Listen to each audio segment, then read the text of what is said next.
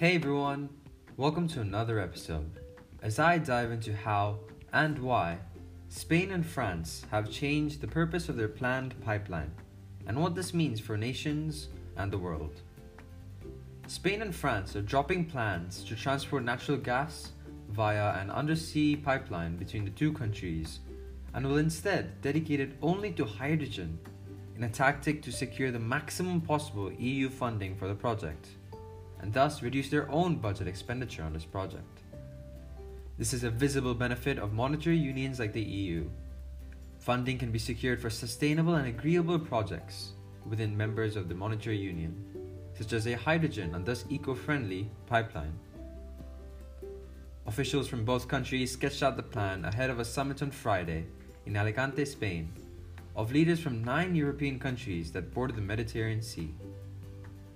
French President Emmanuel Macron, Spanish Prime Minister Pedro Sanchez, and Portuguese Prime Minister Antonio Costa will meet to discuss the pipeline from Barcelona to Marseille, and another session will take place with the European Commission President Ursula von der Leyen to try to secure her support and monetary funding.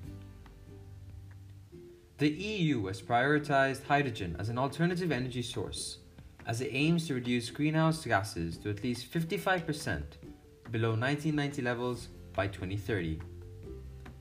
The decision to build a hydrogen-only undersea pipeline marks a change from October, when France and Spain unveiled the idea and said it would be built first to carry natural gas before carrying hydrogen once green technologies related to gas had matured.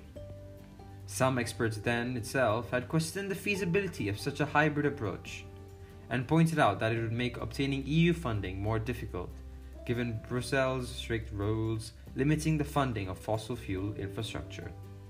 This can be seen as a disadvantage of a monetary union. Sometimes, agreement from all parties may be unfeasible. The rules for applying for European funding requires that it's only a hydrogen pipeline. So that's the expectation at the moment, said one Spanish government official. That's what the European Commission requires, and that's the central scenario we're working on.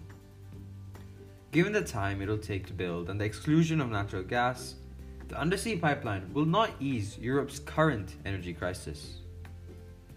This is not a piece of infrastructure that is meant to solve the current crisis. It is about the ecological transition in the future, said the Spanish official. Spain had already indicated that the project would take at least 5 years to build, given the engineering challenges. France and Spain, along with Portugal, which is part of the project because the pipeline from its side of the Iberian Peninsula will connect to the subsea link, said that they'll apply for EU funds for what are known as projects of common interest, which can cover up to 50% of qualifying initiatives and thus fund for up to 50%. Spanish officials said they would seek the maximum amount possible, and that the Friday summit would mark the start of the process for requesting funds. The application deadline is December 15th, with a decision expected early next year. It's not a cheap pipeline. It's a very big piece of infrastructure and it's expensive, the Spanish official said. Thus, we can see how the two countries have smartly worked around the struggles in managing numerous stakeholders and their requirements within a monetary union like the EU and like stakeholders such as Brussels, by appealing to their environmentally friendly energy alternative favoritism, such as their preference for hydrogen energy. So, that's it for today's episode, folks. Hope you enjoyed it and learned something new. Stay tuned and see you next week.